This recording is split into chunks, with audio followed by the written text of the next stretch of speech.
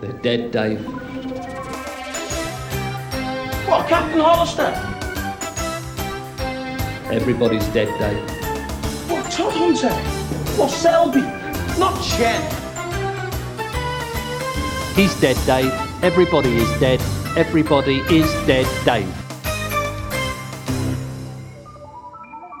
Hello everybody and welcome back to Everybody's Dead Dave, a Red Dwarf review podcast with me, Adam Martin, my co-host Phil Hawkins, and today we are joined by a very special guest. We are joined by Billy Garrett John. How's it going, Billy?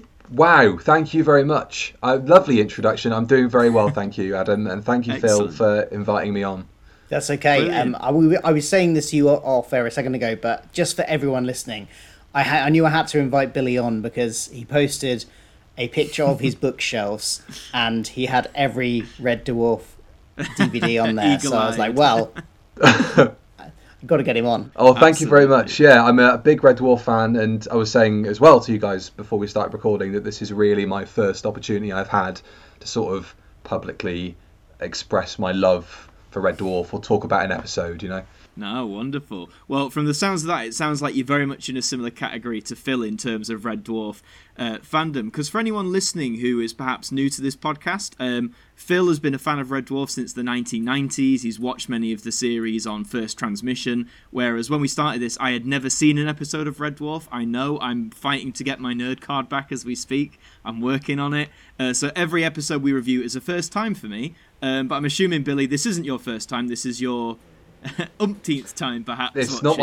not my first rodeo. Yeah, no, I've been a massive Red Dwarf fan for years. I kind of came into it because of my love for Robot Wars, which Craig Classy, Charles yeah. obviously hosted. Yes. And I just remember my dad coming back from the charity shop once, and he just said, "Look, there's something with Craig Charles' face on it. You like Robot Wars."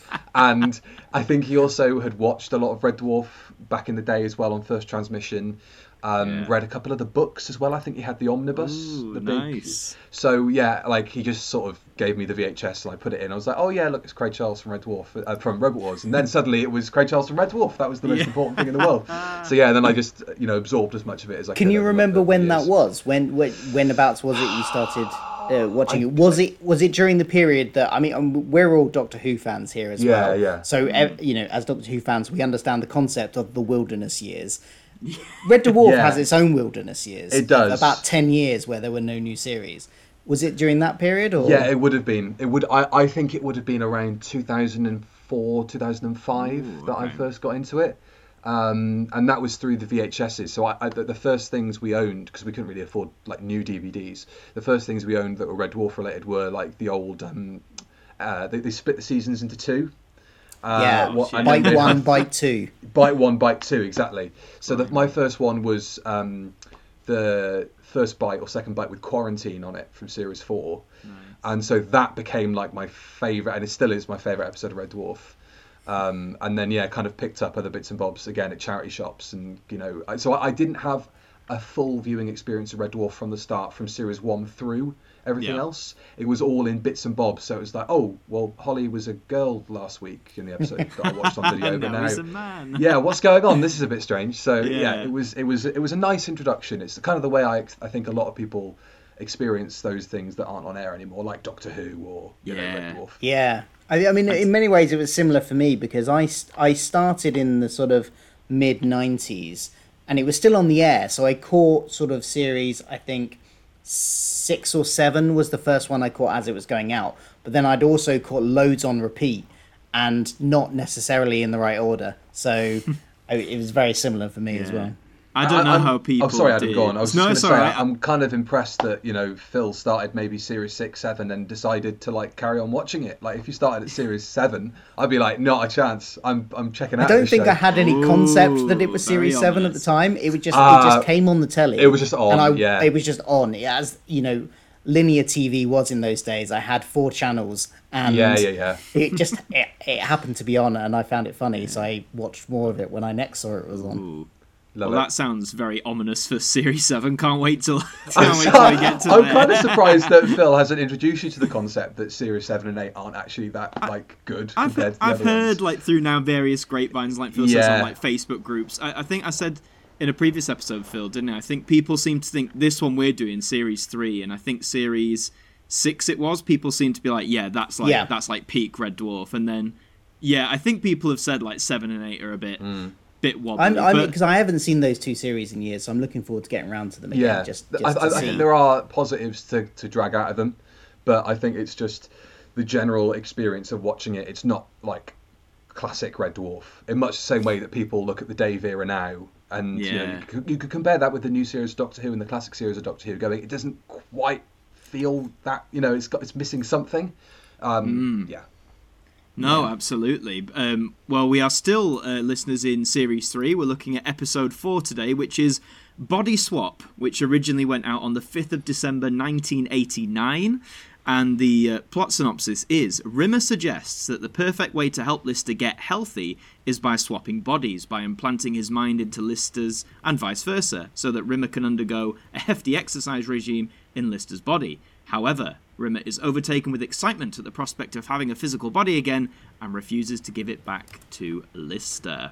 That is your plot synopsis. So, Body Swap, gents. If you don't, I just want to quickly say, the theme tune to Red Dwarf, I do love it. I love it, and Phil's heard this a few times now. But Billy, do you remember in Series 1 and 2, the intro wasn't necessarily that theme. It was like, well, it was the theme, but like that very slow it was more of a ship. sort of space opera, sort of Star Trek sort of epic thing, I've got to admit, I still low-key, I think I preferred that at the minute. Maybe it's because I'm watching them in order for the first time, but there was something I really loved about that slow, like, panning with the music building. I don't know what it is. Like, I love the Red Dwarf theme in this series is great. It's brilliant, but I think I'm holding on to that first version. I don't know about you two, but do you know? I think the reason that, I think that theme tune sort of sits in with the original concept of it being a bit more bereft. The show, I think like people, marooned and deserted in deep space.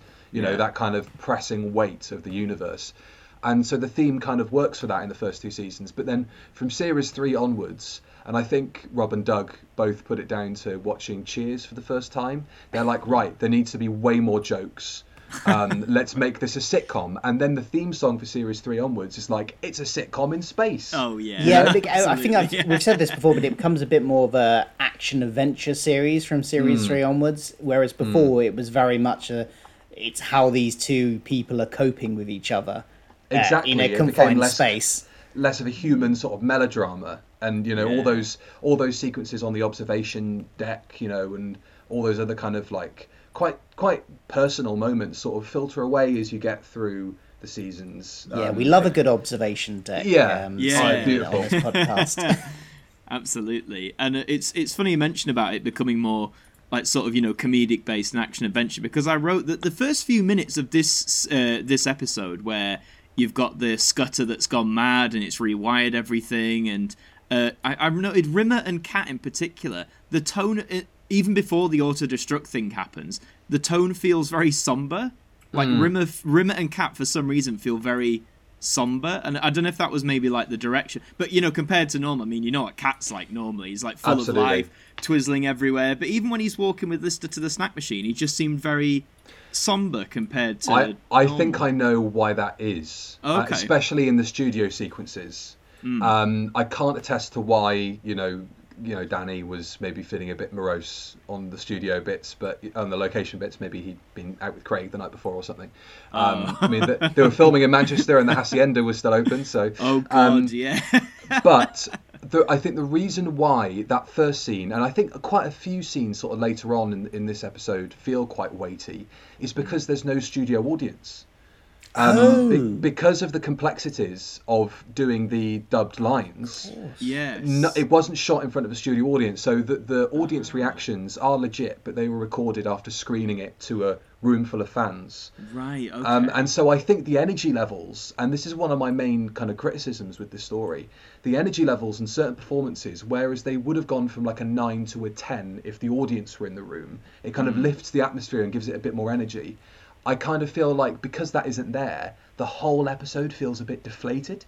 I think you're right. I was going to say a very similar thing, and that really does explain it, because I was going to mention it about Craig Charles's performance. It just felt like a little bit like he was having a bit of an off day, slightly felt like he was phoning it in a little bit.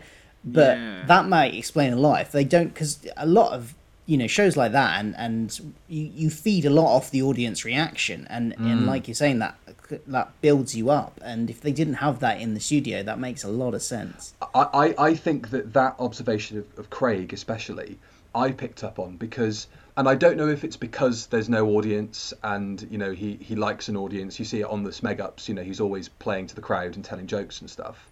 I think that it's also being across from Chris, who is by trade an amazing mimic. Now I know obviously all of the stuff is ADR'd on afterwards when they share each other's lines and each other's voices, but there is a particularly obvious rift between the quality of the mimicry in terms of Chris kind of slouches his shoulders forward a bit when Lister's in his body, whereas Craig just sort of is Craig Charles or is playing Lister physically. He doesn't really do an awful lot to alter his stance or his facial expression. I think once he got the uniform on, though, that did change a little bit. Once he got the uniform, once he got Rimmer's uniform on, he was kind of standing up a bit more straighter. He kind of had that sort of smug look on his face. He felt a bit more like Rimmer there. But I do, especially in those early scenes, I know what you mean. Yeah, it's even like like you say with the lip sync as well, because as soon as I can't remember the previous episode in particular, but in a previous episode we've seen Chris Barry impersonate different characters vocally, and he gives a pretty, I mean, me and Phil commented he did a pretty bang up job of Lister's voice and Holly, everyone's voice really. And the first time you see him lip sync, or mimic Lister, like the way the lips with the audio, like it's spot on, and the physicality, like you say. Whereas with Craig, it's mostly spot on. But I think once you say, oh, it's pretty accurate, there's a few moments where it isn't as accurate, and it just becomes, like you say, a bit more noticeable in a way. It's nothing against Craig Charles, like you say. It's a very difficult art to do as well. But I know what you mean about there being a rift and like seeing it, I suppose. Yeah. I think that I don't know the technicalities of how it was done, but I kind of get the impression that maybe it was just shot live and then they dubbed afterwards. Which obviously makes way more sense. So of course it was that way. Why did I say that? Anyway, I think that one of the issues is that Craig's speech pattern is just a lot more faster because he's a lot more kind of his energy levels are a bit higher, whereas Chris. He's measured. He takes his time with what he wants to say and all that sort of stuff. I think that Chris is having a problem getting all of his words in when all that dialogue's coming out of Lister's mouth. Yeah. Craig's, oh my god, this is going to be so confusing now, trying to differentiate between who's actually acting and who's doing the voice. So what I'm trying to say is it's Craig, but obviously Chris is dubbing over him. But Craig speaks very fast, so Chris is struggling to get all of his dialogue. And I suppose that would be also the opposite problem the other way around, whereas Chris Barry would have been sort of slower in his speech, and then so Craig would have had to have like forcibly slowed himself down from how he would the sort of speed he would normally speak to try and fit it in right. So because all of those scenes where they did the voice swapping, it just jarred so much for me that it was really slightly off-putting, and I get what they were going for, but I don't know if it worked for me. Yeah, for sure. Yeah, just for a little bit of context, I'm sure some of you have seen this, but after the ship is about to blow up and they save it by using the body swap with an authorized member of the crew, afterwards, Rimmer is basically giving Lister a bit of a hard time about his health. He eats a lot of bad food, he smokes, I just thought, I'm going to interrupt you because you've just made me remember something I was going to say about that bit where they get the higher up person to try and abort the self-destruct. It was a shame we didn't get to hear Captain Hollister's voice. That'd be great. I don't know why they didn't, I don't know if just the actor wasn't available or what, but that was a shame. But also, I was slightly confused about why, if they have the holographic discs, do they have to do a body swap? Can't they just turn the hologram on? Yeah, I guess the problem is the Crimson Short one up there can only sustain one hologram. Oh, okay. So yes, of course. I think, there'd be because that's the whole kind of issue with bringing Kachansky back on disc, is they can only be one hologram. Yes. But I noticed another kind of thing with that, where Holly is, Holly's Holly, fine, she gets stuff wrong, she's, got an IQ of 6,000 car park attendants or whatever. Yeah. And it's like, so she says that it will override the self-destruct, and then Officer Brown through Lister says the code and it doesn't work. And it's like, what? Why didn't it work? There's no explanation as because Holly even says Brown's got clearance to abort self-destruct. Yeah, and then the she voice does. happens and it doesn't work. Maybe it's because it's not using her vocal cords. I don't know, but like some kind of explanation would have been quite... Yeah, or the scutters had rewired another bit that meant... yes, didn't work, anything. or... But it just seemed a Yeah. bit weird that it just didn't work. Just to kind of have an admittedly fantastic gag where, you know, you've got the milkshake and the Oh, that was brilliant. crispy I bar didn't see that dispensing at coming the end. at Toffee crisp. all. Great, isn't it? It was just so good. Yeah. Like, and you're right, though, about the whole no explanation. And I've noticed, obviously, going through this for the first time, there's a few of these red dwarfisms, I call them, like either little small things that either don't get, you know, elaborated on or get forgotten about. And I get it. It's a sitcom, you know, there's not as much emphasis on remember it or like filling in those gaps maybe as like a straight sci-fi drama. The one I always mention now is the one at the start of this series. Phil knows what I'm talking about. Where, you know, you're introduced to a female Holly, lots of different changes, and you've got the Star Wars scroll going at 1,000 miles an hour. Foolishly, Billy, I didn't read it because I thought it was a joke. I thought you weren't meant to read it. Yeah, Well, well, exactly. That's how it's like played off, though, isn't it? But Exactly, in the yeah, but 90s, apparently it's nobody all would have been able to described. read it. Because Exactly, even yeah, if somebody yeah. had recorded it on VHS, if you'd paused it, it would have been all fuzzy with loads of lines across it, as VHS was. yes. So they did it knowing that nobody would read it, but maybe one day somebody would be able to pause it perfectly. And it read kind like- of doesn't, but definitely doesn't explain why everything's so different now. Yeah. Yeah, exactly. We let it slide. But after that crisis averted, Rimmer has a go at Lister. You know, he's not healthy. He eats awfully, drinks a lot, smokes a lot. Suggests that if he was in his body, he'd get him on a health regime. He'd make him feel better. And Lister's a bit, you know, he's not convinced at first, but after a lot of pestering from Rimmer, he's like, yeah, let's do it. And so we have the first instance of the two body swapping, and we get a few gags, you know, about them being in each other's bodies. We've already talked a bit about the lip sync from the pair of them. But the first scene in particular that springs to mind is with Rimmer with his banquet from Crichton. So what do we think about that scene? I think it's lovely. I think if you had lost that sensation of like touch and eating things, that you would go mental, wouldn't you? You would just absolutely. have the biggest pile of food possible and throw yourself into it, and you just go a bit crazy. I think that everybody would be in that kind of scenario. So it's quite cathartic to watch somebody throw their face into a plate full of mashed potato. I thought it was great. I like the fact that that Lister's diet is being called up, because it's like he's got an atrocious diet. I mean, in this episode alone, we get Kippers Vindaloo as a delicacy. We've got the triple fried egg sandwich with chili sauce and chutney from before. Yes. The Shami Kebab Diablo. Nobody explains what the hell that is. A beer milkshake, and then the sugar puff sandwiches. Obviously, they go down in history. But I think it's cool that somebody's just gone. I mean, he's jokes. He talks about eating curries all the time, but let's see some consequences for all this stuff. Yeah, no, that's it. Yeah. What about you, Phil? Yeah, it was a funny scene, and you know they really obviously overemphasized everything, like the mashed potato with like I can't remember what the line was, but something like quadruple cream and ridiculous amounts of milk and butter and stuff in it. Yeah, it works really well. Yeah, absolutely. And of course, being Rimmer, he orders like some trout dish which has a really fancy name because he wants to seem posh as well. One thing that sprung out to me that Rimmer does in Lister's body, like you say, gotta get that correct, is he gets rid of the dreadlocks, which feels like the end of a Red Dwarf era, because of course he's had, well, for me again, going through from the beginning, he's had them from day one, and it's great. It almost feels like that should be a series finale moment. Lister gets rid of his dreads, you know. And also, I didn't notice on the first rewatch, because I actually watched this twice. I watched the transmission version and I watched the remastered version as well, with a couple of added bits and bobs. Well, one added bit and bob. And there's a really lovely bit, it's in both versions, but I didn't notice it the first time, where when Lister's all bandaged up in his bunk, he's got a bit of elastic around his dreads and he's stuck his dreads back to his head with like a bit of string over his thing. I hadn't noticed that before. I thought it was a really nice touch that he was trying to get back to being normal again. Yeah, I wonder if they'll have miraculously fully regrown by next episode. I wonder. Oh, is that okay? Right.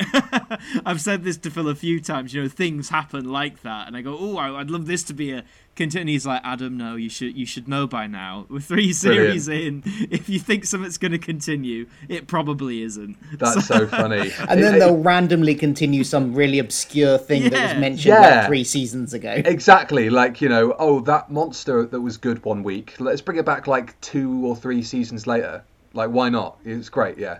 That's what I love about the show, though. You can get away with it because it's a comedy as well. I must admit, though, throughout all this shenanigans so far, well, I guess I'll say first, you know, after Lister catches Rimmer feasting when he shouldn't be, he's like, right, want my body back, and it happens. And Rimmer's, you know, begging and begging and begging. He's like, come on, let me do it. And Rimmer, you know, see, I'm doing it now. I'm getting. And Lister goes, no way. Then Rimmer gets Crichton to chloroform him and do it against his will. And again, I know it's a sitcom. I know it's a comedy. And I was like, it's a comedy, Adam, let it fly. But, like, Rimmer's kind of a dick in this. Like, more than you... Like, I think I said before... Oh, sorry about the bad word. Rimmer's not a very nice person. He's... Because I think me and Phil have said before, he's like that in many episodes. You know, he's got that air about him, that self-arrogance, the pomposity sort of thing. But it's always usually endearing. You know, it's what you sort of love him for, that sort of snarkiness.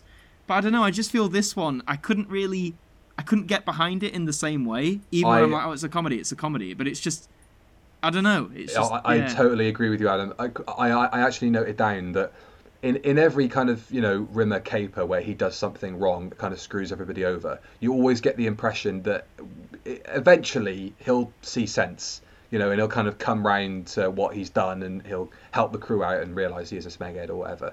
But in this scenario, I can genuinely just see him flying off with Lister's body and not coming back.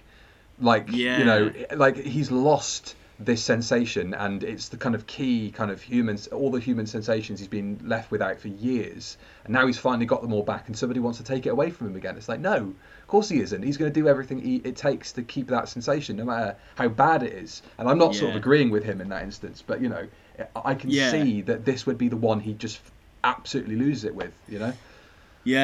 No, yeah, I did write that I do understand like why he's doing it, but yeah, the whole way he goes about. The first time obviously was consensual because obviously Lister agreed to it. Of course. I think it's just, I know it was, you know, it was made a long time. It was 1989, a long time ago, but I just think the whole notion of like chloroforming someone to do something that they haven't agreed to. And again, I know people might say, I know it's a comedy, I know it was made a long, but for me, it just was a bit like, bit of a clenched teeth, red flaggy thing. But that's just me. There's been a few things since we started going through it that have been like, oh, don't know if we would do that now, even in a show like this, because like it just feels a bit. I don't know what the word is. Help me out. What's the word I'm looking for? I guess by comparison, it's probably just a bit inappropriate, or it just, you know, like it's. I think the trouble is, especially when you're talking about a science fiction series and a comedy show, is that there is obviously that suspension of disbelief, and you're going into it signing up for the fact it's a caper set in space. So, you know, you're going to see monsters and weird things or whatever. But yeah, I think sometimes there are moments like that where it is just slightly too real.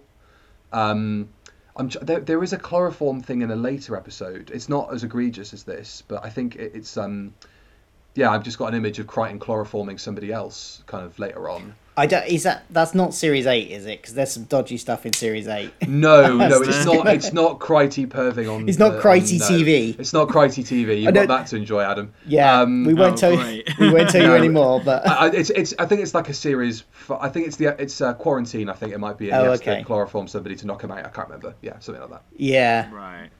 Oh, great! Can't wait till I get to that. Yeah, I think, and because I mentioned like later on, you know, he gets his body back again, and then eventually takes off in Starbug and buggers off, and basically says, "I like your body. I'm gonna keep it for an extended period. Soz, love you. See you later. Bye." And I did find that funny. Like the whole message was funny. But again, I just think, and some people might think I'm reading it too serious. It's just the way I interpret it, you know. I just think as soon as because it stemmed from the whole chloroforming thing. Like, even though I found it funny, I felt I probably would have found this funnier had the circumstance been played out differently. But again, I don't know what you two thought, but that was my reaction to actually, that's the first time I didn't think of it when I watched it. Oh, that's a bit iffy. But just hearing somebody else voicing a concern about it, it's like, oh, actually, do you know what? It is, again, it's a non-consensual sort of thing, isn't it? So yeah, and you could see Crichton was very torn up about it. He did, it's his programming making him obey the commands, but he really didn't want to be doing it. Which did, his reaction, I did find very amusing. Like the way his guilt comes across, and the way when he's doing stuff that he doesn't particularly want to be doing, the sort of physicality of Robert Llewellyn there, he just does it brilliantly. And so that it's not that it was all bad. There was some good out in those scenes as well. Yeah, no, absolutely, yeah. There was some even right, I'll get it right. Rimmer in Lister's body, that's correct. When he's in the ship, doing his little conductor thing, I thought that was really cute. That was cool. He's going on a joyride in Lister's body while eating cream donuts. It's just such a bizarre sort of like visual. Also, so obviously the big chase kind of happens now. Between Blue Midget and Starbug, which I think is referred to as White Midget. They get the line wrong in a previous scene. Well, I was looking on the IMDb about this. Apparently, because under the trivia section, it says that it was scripted as White Midget because they were planning on introducing a new, smaller version of the Blue Midget that would be the White Midget. But then they went with creating Starbug instead, but they didn't change the script. So they said White Midget. And in some versions, it's just dubbed over as the Midget. But obviously not in the version we watched. Yeah, I mean, in the version I watched on Netflix, that had the Midget as the subtitle. That's the one which was a bit strange. That obviously leads on to the model sequence, that great chase over the planet's surface, over that that planetoid or whatever, which looks great. And there's a couple of repeated shots here and there, but it's the first kind of complicated model shot of that type in Red Dwarf.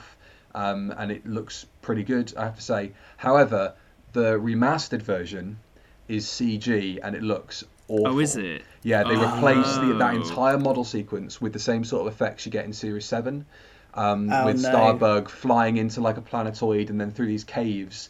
And then it isn't like, he hits something and then diverts down into the ground. It's just Lister just pilots himself, or Rimmer pilots himself into a wall. And then you've got this awful smouldering CGI Starbug. And we've been saying since the very start that the model work on this show is absolutely phenomenal. Oh yeah. And it just doesn't date in the same way that CGI from the same era does. CGI dates so badly, and this model work doesn't. So it's a shame that they did it with the CGI. Yeah. I've said to Phil before, like, obviously these early series, like you say, it's all model work as opposed to CG, but knowing just how technology changed and like the CG boom of the 90s, like I am dreading slightly when we get to the latest, because I know, like, it is going to be CG as opposed to, and I'm sure maybe in like the Dave era, for example, I haven't seen that, maybe it's got to a point where it's CG, but it's at least very good CG or like refined CG. But just how you described it there, as soon as you said, they added CG on, I was like, it's like, I think still when you're getting into sort of Series 6, the digital effects, the video effects look quite good. Like when Rimmer beams it, when he's sort of generated in the first episode of Series 6, all those visual effects still look quite good. But when they decide to replace the models for CGI in Series 6 and 7, it's just like can't believe it. What are they doing?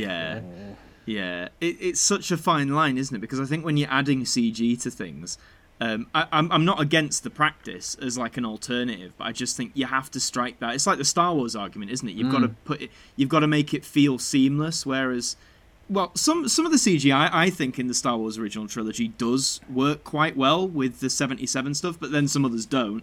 Same, or like on some of the classic Doctor Who ones when they add. I like it as an optional extra, but sometimes there are some sequences I'm like, that feels a bit too modern or a bit too out of place, whatever. So I guess it's the same in these Red Dwarf. But if the whole thing's CG, and if you say it's not even it wasn't CG, very good. No, I mean, it's on Daily Motion. If anybody wants to watch the remastered version of it, it is yes, available. Daily Motion still exists. It does, So unbelievably. It's not been going. taken down yet. When it crashed, when they crashed the ship, the Rimmer crashes the ship, and then they board, and they find him okay, but he does come out looking like he's lost an arm, and at that point, I genuinely believed it, because it made me think of Future Echoes, where Yes. Lister has a metal arm, and I thought, oh god, I can't remember this. Even though I've watched all of the series before, I generally didn't realize at that point. I was like, I started to question myself, and did he lose his arm here? I can't remember. He's definitely got a metal arm in the future, according to Future Echoes. Did that fool anybody else, or was it just me? Adam? I as a first time viewer, for like the first 10 seconds or so, I did believe it, because it is Red Dwarf and anything can happen. But as the joke as it sort of kept going, I thought, hang on a minute, and then obviously you get the reveal where he just sticks his middle fingers up at him, and again, like it was funny to a degree, but again, I just think because Rimmer's been so horrible in this episode, again, it's that thing of I didn't laugh as much as I could have done, because I was like, no, you don't deserve my laughter. You've acted absolutely horribly and without remote. Do you know what I mean? That was just me anyway. Like it was, yeah. I mean, when I was younger, the first time I watched it, I was certainly like, oh my god, he's lost an arm, and I forgot about the gag until this time, until he appeared, and then I was like, oh well, it's a fake out. I can remember him, doing the V's and stuff, but it was funny watching the remastered version, because when he first emerges with his arm missing in the remastered version, there's like nothing from the audience. They cut the laugh out, because there's kind of like an awkward laugh from the audience when they first see that he's got an arm missing, and it's kind of like, oh okay, it's all right, he'll be all right. It's just weird seeing him without an arm. But yeah, in the remastered version, they cut the laugh, which is really strange. So obviously, when they recut it, they were like, we want this bit to have more impact. Like, oh my god, Lister's lost his arm. So I guess, Phil, they may have been erring in that direction of calling back to Future Echoes, and it's like, even though with the events of Future Echoes still have happened, because the whole timeline's gone a bit wibbly. Yeah, well, he doesn't have his kids with him anymore, which no, exactly. Future Echoes would have Yeah, we've implied. forgotten about them. So. Yeah. They're one of the things they dealt with in that fast-scrolling Star Wars scroll. Yeah.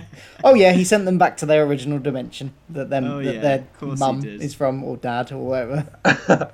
Quick explanation, we love it. And when they all get back to Red Dwarf, all seems, everything seems back to normal, except, well, it isn't really, because Cat comes in, and, no, sorry, I got that wrong. Rimmer, you see how difficult it is? Rimmer comes in, body of Rimmer, and he starts talking like Cat, because Rimmer has clearly not learnt his lesson, and he's just going to be extra horrible, and he's just swapped with Cat, who then promptly delves right into his food, just like before, and the credits roll. So, I mean, what do we all think of the ending? Do you think it's a good ending, or? It's all right. I mean, it's one of those where you're kind of like, okay, he's not learned his lesson. Crazy old Rimmer, and it's like, that's the end. It's like, oh, we're not going to learn anything from what's happened here today. No, I don't. No one's actually going to take anything away. Sure. Again, like another kind of weird thing between the original and the remastered one. This is the only bit that I think they added original footage from. Is that bit goes out for a couple of seconds longer in the remastered version, so you can actually see the Cat pull up some chicken drumsticks, and he puts two beef burgers in front of his face for eyes. And it's kind of, it does change the tone of that scene a little bit, because it kind of goes from, okay, big crescendo, the episode's over, to big crescendo, wasn't that really silly and daft, because now I'm playing with my food and being weird. Yeah. It's a weird one. I think, there's tonal inconsistencies in this story, which are really only coming to the forefront of my mind, hearing you guys talk about your kind of, experiences with it. Yeah, I mean, I know Phil's heard me before say some of the endings, because, a lot of the endings do just, as Phil said before, they just happen. There's no, like, like you say, there's no like, here's what we learnt today, which is fine. You know, it's just like, here's the ending, boom, done, which is fine. But yeah, I just find those. I still find those, even 3 series in, sometimes a little bit jarring, even for a comedy. I feel I just wanted, I guess, maybe something a bit more to close it off, or at least some reassurance from Rimmer that he's not going to do that again, because it's really awful. It felt like it needed Rimmer to have some kind of comeuppance, so that the gag, the laugh was on him at the end, so that we were laughing at him at the end, as opposed to laughing, oh, look, he's done it again. Yeah, knee slap. Oh, that like you say, Billy. Oh, that Rimmer, he's at it again. It's really strange. But then I guess, are we viewing this in a kind of episodic, these characters grow and develop kind of way, or are we viewing it in that kind of, oh, it's a different caper every week? It's kind of like everything goes back in the box. How much time has passed between these 2 stories? We don't know. It's just like a massive reset at the start of every episode. The status quo has just returned to normal. Red Dwarf kind of sits in the middle of those 2, really, doesn't it? Because sometimes it will completely reset and everybody's back to status quo the next episode. And sometimes they have character development and things do change. So it's always a bit of a guessing game. Like, what are they going to do this week? Is this going to stick? Yeah. Who knows? It's a very weird one to straddle, isn't it? Like you say, it's almost like having your cake and eating it, which they have done really well sometimes. I'm not saying it can't be done, but yeah, it's hard to strike, as you say, that balance between, are we resetting completely? Oh no, but we're carrying some little things over. But that, yeah, it's a bit of a mix-up. But that, in essence, is the episode Body Swap. I mean, you've heard listeners' our thoughts on it. Quite a few ups, quite a few downs as well. So I think, first and foremost, let's talk about our funniest moments or funniest scenes in this episode. So, Billy, as our guest, did you have a particular funniest moment? Or I do. I mean, there's 2 scenes that really stand out to me. One, which is a classic. I think it's a stone cold classic Red Dwarf scene, which is Lister and the cat playing Scrabble. And just joysticks. That is just brilliant. That is such a great scene. And it kind of reminded me that even in episodes that are a bit middling or a bit meh of Red Dwarf, you can guarantee the cat is going to give you at least one good belly laugh per episode. So that was good. And I also, another cat moment, Danny John Jules really kind of stole certain scenes for me, is when Crichton first hands over the tape with Lister's mind on it. And there's that beautiful bit of comic timing just where Danny just looks to, I think Rimmer's next to him, and he just perfectly drops it into his cup of tea in front of him. And there's actually, if you look really, really closely, just before that shot cuts, you can see Craig corpsing. Oh, really? And there's a smirk on his face because he's pulling that kind of, like vacant sort of expression. Yeah. And yeah, that he there's a very slight moment where he kind of corpses there. But yeah, those are my 2 kind of big moments. I might go back and rewatch. I want to see where he corpses. But no, that did make me belly laugh. I'd say that comic timing was absolutely spot on. Phil, what about yourself? I put it down as the girdle scene. When they're leading it, and the lead up to it, just that he can't. Again, it's tricky to.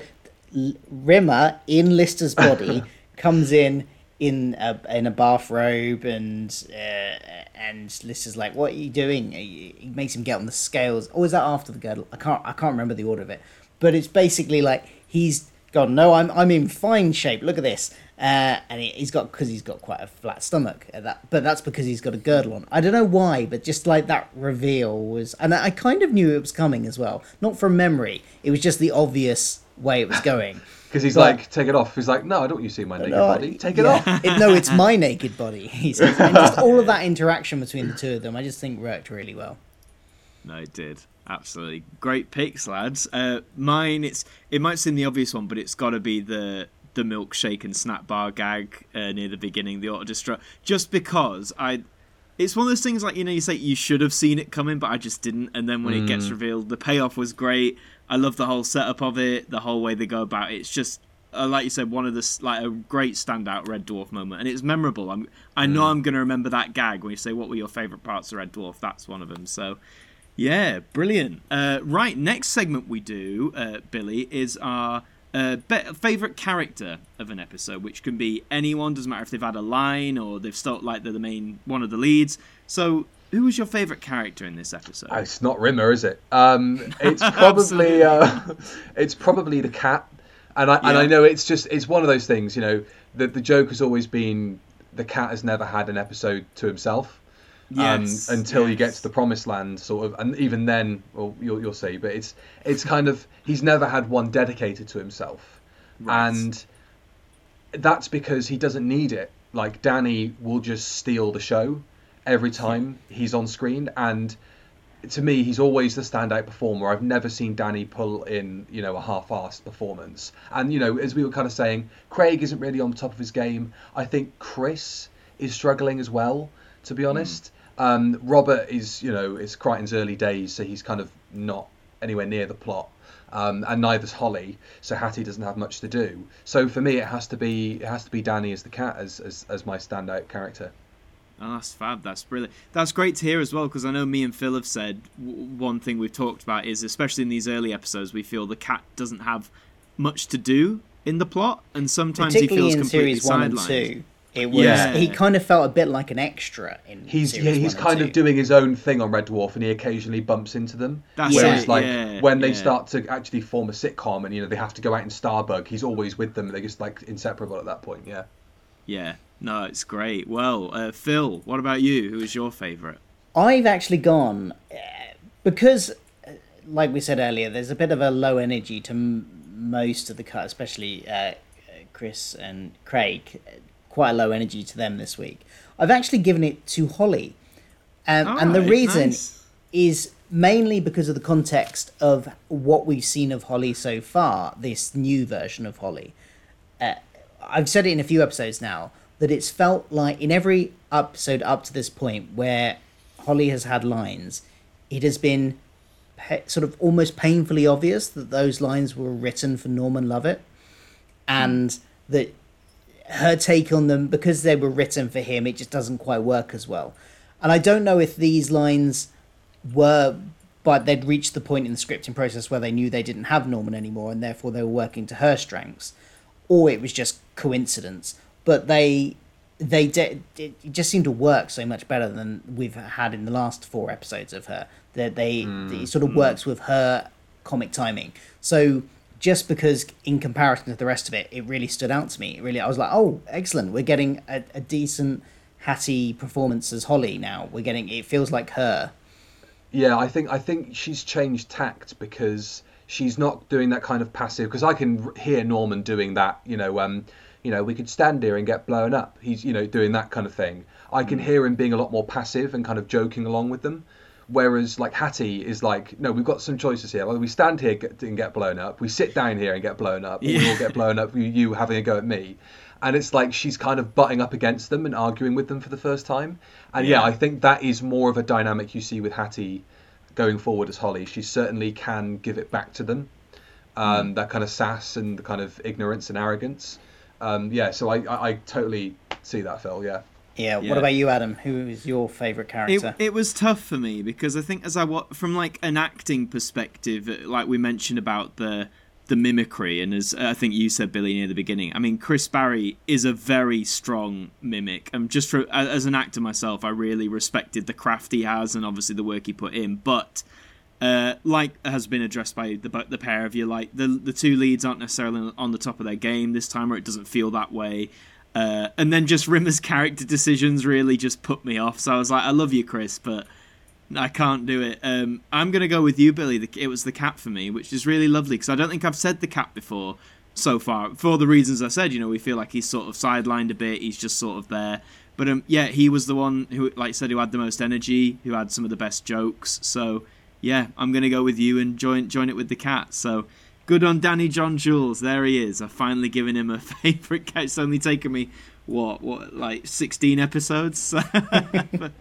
And the last thing we tend to do each week is we rate an episode out of 10 scutters. How many scutters out of 10? So Billy, as our guest, how many scutters would you give Body Swap out of 10? Do you know what? Like, I there are some episodes of the show that I know people really don't like.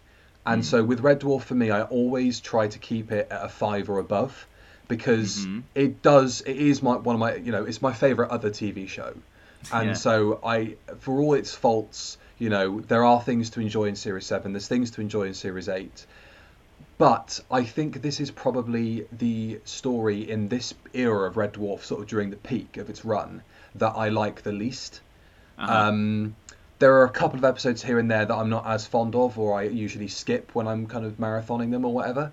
But do you know what? Like, I think this might be one of my least favourite episodes of Red Dwarf.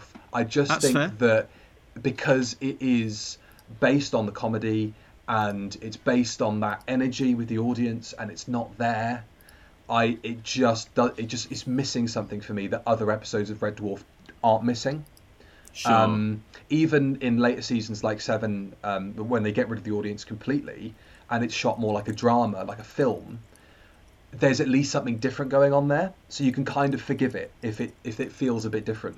But you know, there are certain, you know, mitigating circumstances that meant this couldn't be shot in front of an audience because of the technical things, but I just thought it just didn't have the energy for me, so I have to put it down as sort of like maybe a 2 or 3 8 scutters. There's good moments, but I'd say Wow. maybe 3. I'd say a 3.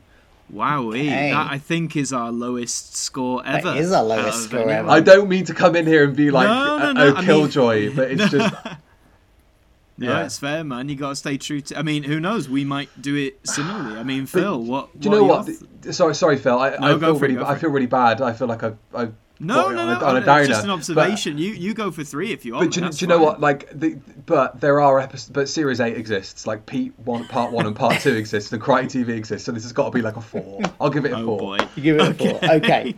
I'm going to give it a 5. And which is also my lowest score so far that I've given an episode. Why? Because it, for many of the same reasons as I think that you gave it so low, it just doesn't have... It lacks energy. The comedy doesn't always quite work because of the lack of energy, I think is part of the cause of it. It also felt slightly like it was of a different era, because it felt like an episode in terms of structure from series 1 or 2. In terms of the plot and the structure, it felt like it would fit more in there as well than it does in this sort of era of the more high action type thing that they've started to move towards. So yeah, I think it's my lowest score as well. It's slightly above what you gave it there with a 5. Are you gonna redeem it, Adam, or is it gonna be our... I feel like All-round. Adam was quite shocked by my score. I feel like maybe Adam, you No. enjoyed it the most out of us. No, Or... only because, as I say, I think we've enjoyed it or we've been generous. Me and Phil have always... I'd say we usually go for like 7 and above. I think I gave one Right. 6. I can't remember what that was to, but I I remember think giving a 6 or 6.5 was my 6.5, lowest before yeah. this. Right. I'm gonna settle because honestly, between the middle of you, I'm gonna go 4.5. Just because, like we've said, there are some really great jokes in there and gags, like all of our funniest moments, for example. But I just think like you need. It seems weird saying you need more than just a few jokes to make a sitcom funny, but to make it funny throughout the whole thing, do you know what I mean? It felt like more, oh, that was some good jokes, but the whole thing, you know, and just as I've said, like Rimmer's, I get Rimmer's reasoning, but the way it's portrayed is just really dodgy and a bit weird, and I don't like it. I mean, it's probably obvious, but I just think there were probably better ways you could have executed that motive without making him seem really like reprehensible about it. Yeah, totally. Yeah.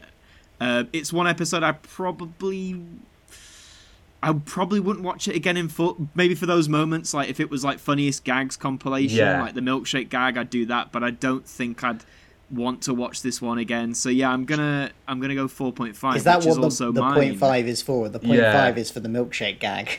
Just that- for the that milkshake alone. gag, yeah. But you know what's But, funny though? It's like all the funniest moments pretty much are totally disconnected from the body swap plot. Well, and it's kind that's- of like they've stretched the idea quite thin, really, haven't they? It's like they've had the idea for the opening scene. It makes a great pre-credit sequence sort of gag, but then when we move on, kind of beyond that, it's like, well, what more can we do with this concept? It's kind of loose, you know. The jokes are loosely attached to the conceit going through it, you know. Absolutely. So, well, that just goes to show, isn't it? They were jokes that could have belonged in better episodes, they something could have. like that. But okay, well, 4.5, and 5 are all of our lowest scores on the podcast so far. Will it be Will it go down further in the what I'm guessing is the infamous Series 7 and 8, from what I'm hearing? You'll find out when we get there. I maintain that Series 7 isn't that bad.